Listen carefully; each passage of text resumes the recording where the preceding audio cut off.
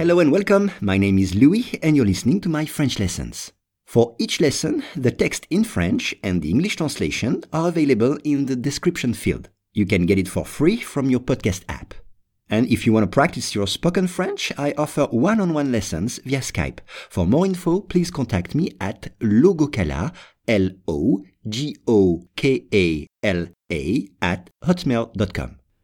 Today's lesson is texte codé. La police en Italie indique avoir déchiffré un texte codé mystérieux qui semble révéler les détails du processus secret d'initiation de la mafia.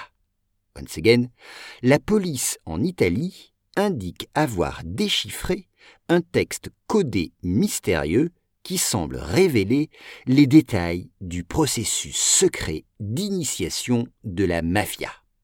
On commence avec la police. La police. Exemple, quand il sera grand, mon fils veut travailler dans la police. Quand il sera grand, mon fils veut travailler dans la police. Là, c'est la police en Italie, dans le pays l'Italie. Attention, Italie en français prend IE à la fin. Déchiffrer.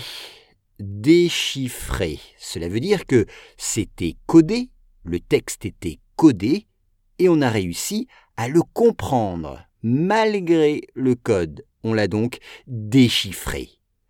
On l'a hacké. On a hacké le code. On l'a déchiffré. On l'a compris. Exemple, pour accéder à ce compte sur Internet, il faut déchiffrer le mot de passe, par exemple. Un texte avec un E à la fin. Exemple, le texte le plus lu dans mon école est de La Fontaine. Le texte le plus lu dans mon école est de La Fontaine. Là, c'est un texte codé. Codé, E accent aigu à la fin. Coded en anglais. A coded text, un texte codé. Et il est aussi mystérieux. C'est un texte mystérieux. I-E-U-X. Attention de ne pas oublier le X, mysterious en anglais. Exemple, ce film est mystérieux. Je n'ai pas tout compris. Ce film est mystérieux. Je n'ai pas tout compris. Semble, c'est le verbe sembler, apparaître, to appear, sembler. Exemple, il semble que cette histoire soit vraie. Il semble que cette histoire soit vraie. Donc, ce n'est pas sûr. Il semble. Révéler. Révéler, c'est-à-dire dire au grand jour. Dire publiquement, soulever le secret, ou lever le secret. Donc là, c'est révéler, to reveal, révéler.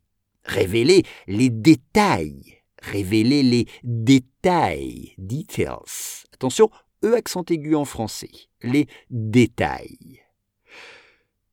Détail du quoi? Du processus secret. Un processus, c'est-à-dire un mécanisme, un processus. A process en anglais, un processus. Et ce processus est secret. Il n'est pas public. Il n'est pas connu de tous. Il est secret.